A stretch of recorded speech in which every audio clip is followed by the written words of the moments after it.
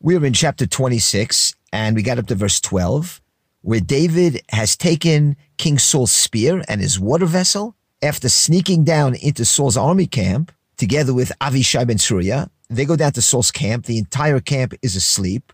Saul is in the inner circle. That's how he was protected. The camp was in circular formation with Saul in the innermost circle. Yet, David and Avishai, they still got to him because, again, the camp was in a deep sleep, a tardema. Hashem put him in. So David takes the spear and the water vessel, and let's see what he does with it. Obviously, he has a plan. Unlike in the cave where Saul came in unexpectedly and David had to think what to do. In this case, David plans this thing out. So let's see what he does with it. Verse 13, V'yavor David, however, and David crossed to the other side. V'yamod al rosh hahar merachok. And he stood up on the top of the mountain or on the top of the hill, merachok, from afar. Rav makom benehim. There was a lot of space between them. That is, between David and Saul's army camp. He made sure there's a good distance between them. Okay, so he takes Saul's stuff and crosses to the other side, a safe distance away, and he's on the top of a mountain now, mountain or a hill, so he can be heard. He wants good acoustics because he's about to make a great speech here. And of course, he makes sure that he's a safe distance from Saul so they can't get to him. And the Mitzudat David says that there was a body of water between them. And Rabbi kind of asks, why does the verse have to stress the fact that there was a huge space between them? Rav hamakom benehem, it says. The verse already says that David went to the other side, merachok. He was far away. So it seems redundant to add, Rav hamakom benehem, there was a great distance between them. So the rabbi says what he's been saying all along in his commentary. It's to show the hishtadlut. Even with David's huge bitachon and trust in God, he's not going to trust in miracles. Even if he just got a big miracle thrown his way, that the entire army of Saul fell asleep, that doesn't mean he's going to start relying on miracles. No, he's not going to take any unnecessary chances. He does everything he can do in a natural way to stay safe. He's taking all the precautions, even if he is doing something crazy and dangerous, but within that framework, he's still careful. So again, that's the Jewish way. You trust in God, but you make a plan and go through natural means. Like we saw in the Goliath story. David takes a huge risk, goes up against Goliath, but he trusts in Hashem. He writes some Psalms, and then he goes out to fight with the weapon that he knows best. So the verse is stressing here how David is keeping a safe distance in case he has to start running somewhere. Okay, now let's see what David says to Saul. And what he says better be good, because after all, he went through a lot of trouble and risk to get to this point. So he says like this, Vayikra David el Am ve'el Avner Ben Nir. And David called out to the Am, to the people, and to Avner Ben Nir. Lemor, and he said, Hello ta'aneli Avner. Avner, are you going to answer me? V'yan Avner. And Avner answered back, Miata karata el HaMelech. Who are you that you have called out to the king? Okay, so this is a very interesting way for David to open his speech.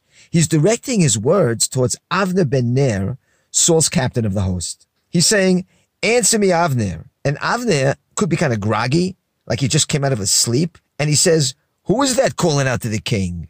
At this point, he doesn't know it's David, but whoever it is, it sure sounds like he's got a lot of chutzpah speaking this way. It's like he has no fear. Why are you speaking in such a loud voice? He's saying, who are you that you should call out that way? Now, before we get into the question, why is David addressing Avner? Notice the verse says, Vayikra David el ha'am. He called out to the people. Now, most English translations will translate am as army. He called out to the army because that helps the narrative flow and makes more sense. But the word in Hebrew is he called out to the am, to the nation. And that's the second time we see this, back in verse 7, when David and Avishai enter the camp. It says David and Avishai went down to the Am. They went down to the people. So Rabbi Kahana says that this reflects on what David is trying to do here. Why he took this risk in the first place. What he's trying to do is cause a split between Saul and the nation and the Am. Because he's gaining momentum. He's gaining popularity. And he wants to bring the Am over to his side. By what? By explaining his point of view. They've been getting one narrative all the time from Saul. That David is a Mored B'Malchut, he's a rebel, and David wants them to hear his side. So that's why we see that he goes to the Am, to the people. Okay, so let's go back to what we asked before. Why is David directing all his words here towards Avner? It's like he doesn't even address Saul. In his speech, he's just going to get on Avner's case. We'll see in these verses that he'll be practically mocking him. If you go back to that cave episode in chapter 24, all his words were towards Saul, not to Avner. But this time, he's calling out Avner. So this goes back to something we said before. Avner, he's one of those who have been inciting Saul all along against David. We saw back in the cave episode where Saul sounded like he had repented. He apologized. He told David to come back with him. But the next day, we see him chasing David again. So why? Because he has people close to him in his ear who have sway over him. There's Doeg Adomi, but most of all, there's Avner Ben Nir. Now, Avner is Saul's first cousin. Saul is Shaul ben Kish. He's the son of Kish. And Avner is the son of Ner. Ner and Kish are brothers. So that makes Avner and Saul first cousins. So Avner isn't just captain of the host. He's very close mishpacha to Saul. And he wants to keep the Malchut in Beit Shaul. Avner is to Saul what Yoav ben Sruya is to David. They're not only loyal to their king, they're loyal to the Beit Shaul and Beit David. That is, they're loyal to the continuation of the dynasty. Okay, the sages say in Sota, Yerushalmi, that Avner is the one that prevented the reconciliation between David and Saul. And he was punished for it and killed for it later on. Now, how did he do that? How did he prevent the reconciliation? It says in Sota that when David severed Saul's coat back in the cave, he held it up to show Saul. Avner said to Saul, "Nah, your coat was torn on a thorn." And David just picked it up. That is, Avner, he put the doubts in Saul's head that David never got that close to you. Your garment got torn on some thorn. And he picked up the piece and showed it to you. So according to the rabbis, David is saying like this, "Hey, Avner, what do you have to answer now? I have the jug. I got the spear in my hand. Did that also get caught on a thorn? Answer me, Avner. You should have kept quiet back at the cave. You should have kept quiet. You should have let me and the king make up. So what do you have to say now?" So now we see why David is directing his words towards Avner. And the Midrash says explicitly that one of the reasons that Avner was killed was because he prevented the reconciliation of David and Saul. Back in the cave, when he said that Saul's garment had been torn by a thorn. And the sages go on to say that after this episode, in our chapter, when David took from Saul his spear and his water vessel, Avner said to him after that, "No, he didn't take it from you. He didn't get that close. You probably left it in a pit or in a ditch somewhere by accident, and he found it." That is, he didn't really get that close to you like he says. And so the sages say that both times, Avner, he placed the doubt in Saul's head that maybe David didn't really do what he said he did. Now listen to something pretty amazing. We'll see here how the scripture alludes to all this. It's true that what we brought down now is a midrash about Avner saying all this stuff to Saul. You don't see it in the scripture.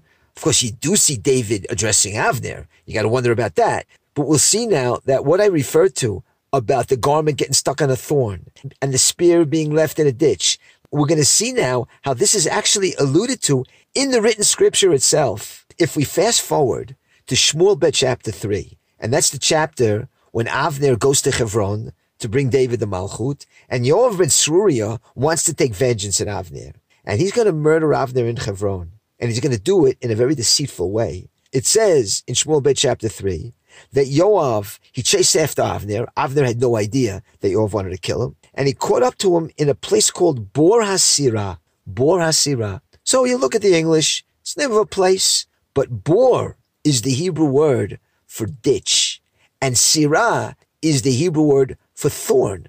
So Bor HaSirah, he's going to be killed at a place which alludes to the thorn and the ditch. So we see now the scripture aligning itself to the Midrash. I think that's pretty amazing when that happens.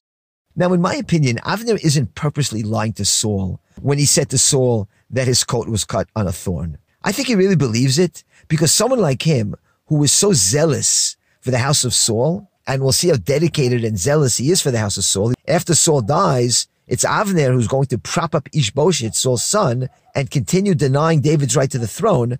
He is going to take Saul's son, Ishbosheth, and make him king over the tribes, and David just won't be able to break through. Somebody like that, he doesn't want to believe David, so he projects. He thinks everybody's like him, so he has to come up with something in his mind to explain somehow how David got a piece of Saul's garment in his hand. Okay, so we'll talk more about this later. Let's see now what David says next to Avner. Verse 15.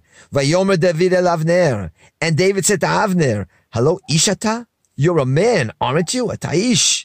Umi kamocha b'Yisrael. And who is like you in all of Israel? Lama lo shamarta. Why did you not guard el Edonecha hamelech, your Lord, the king? Ki ba echad ha'am lashchit et hamelech Adonecha. Because one of the simple people, me, came along to destroy your Lord the king. Where were you? That is, how did you let a simple guy like me get through? And David will go on to blame Avner for not guarding the king properly, and he'll show everybody the spear and the water jug that he took. Okay, so there's obvious sarcasm going on here in David's words, even mocking. What's he saying? Hello, Ishata? Are you not the man? Mika mocha b'Yisrael.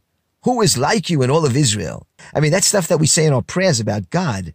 So according to the Malbim, he's saying like this. You're the man responsible for guarding the king, and you fell asleep on the job. It's not befitting for a gibor like you to fall asleep. And you're responsible that the guards didn't do their jobs. You're the man, Mika mocha. There's nobody like you. Rabbi Kahana, in his commentary, explains David's intentions here. Like we said, he's trying to cause division between the people and Saul. That is, when the nation sees David's boldness, he's a gibor, and his refusal to kill Saul, they see he doesn't want to harm him. That will unravel Saul's narrative that David is rebelling against the king. Also, David's mocking tone, it's to show that nothing can stop Hashem's will. As great as you are, Avner, Mika mocha, nothing can stop Hashem's decision for Saul's kingdom to be torn away and for me to rise. It's not going to help you. And so David is making all this public so everybody can hear him, and hopefully he'll persuade them and pry them away from Saul. So if you look at it that way, this is really like a beatdown on Avner to humiliate him before the people, saying, you're such a gibor, what a heroic figure, and yet a small fry like me, Achad ha'am, a simple Jew, was able to get to the king. And so the army now sees him ranking on Avner, bringing him down in their eyes. Plus they see that David never harmed Saul. All that has to make an impression on Saul's men who are observing this. Okay, so when you look at these verses that David says to Avner, aren't you the man, and Mika mocha, who is like you? Yeah, on the face of it, there's mockery, there's sarcasm, but nothing in the Bible is ever a throwaway. That is, if David said it, there has to be something to it. He's not just saying, you're the man, Mika mocha b'Yisrael, who is like you in all of Israel. Again, that's something we say in our davening. So according to Chazal, if David says it, there's got to be something to it. So let's dig a little deeper and see what the sages say in Yelkot Shimoni. They say like this about Avner Ben Nir. It was easier moving a huge wall than it was to move one leg of Avner Ben Nir. And the Midrash goes on. Avner would say, if the globe, that is the Kador Aretz, the world, if it had a handle on it, I would be able to shake it. That is, I'd be able to shake the world if you put a handle on it. Now, of course, we don't take this literally, but it does convey a message that Avner is a pretty serious guy. And maybe the Midrash saying that it's easier to move a wall than it is of Avner's leg, that could be to reflect his stubbornness, that you can't move him, that he'll stay with Saul no matter what. And the Midrash saying that Avner would be able to shake the globe if there was a handle attached to it, well, it's showing us something that's very true. Avner was an incredibly powerful man. His influence was immense. He kind of did control the world. In what way? Well, we'll see that when Saul dies in war,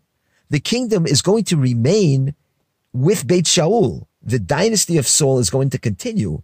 And even after Saul is gone, David is still not able to break through. Why? Because Avner is there propping up Saul's son Ishbosheth over almost all the tribes. He's the strong man who controls it all, keeps it all together. And he actually keeps David on the outside in Hebron for 7 years. After Saul falls in war, David, he'll rule over only one tribe, Yehuda, in Hebron, and all the rest of the tribes, they go with Avner. That's the influence he had. And when do the tribes come back to David? When Avner decides they should. We'll learn this in depth later on. But what happens? He has a falling out with Ishbosheth, the son of Saul, and he decides at that point to bring the tribes to David. So his power and influence are huge. And that's what it may mean. He's a man who can shake the globe. Okay, let's go on. David continues addressing Avner after mocking him and blaming him for not guarding the king properly.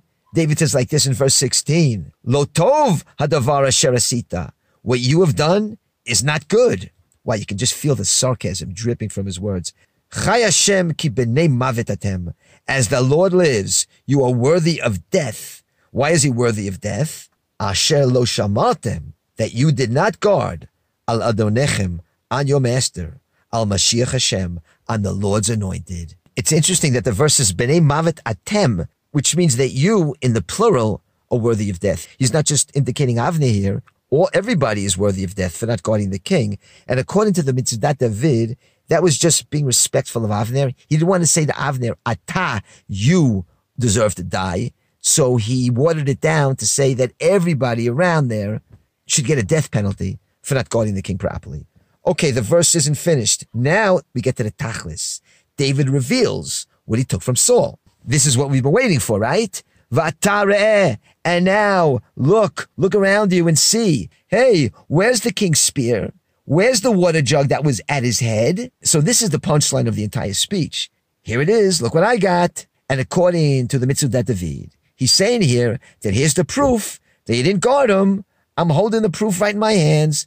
I got the stuff that was right at the king's head. So according to Rabbi Kahana, David isn't only proving that they didn't guard Saul, but he's showing everybody, again, that he's not a mored b'malchut. I haven't rebelled against the king. I could have heard him and I didn't. And David is also demonstrating incredible bravery to go right up to the king's head. But most importantly, the rabbi says, David's proving here that God has rejected Saul.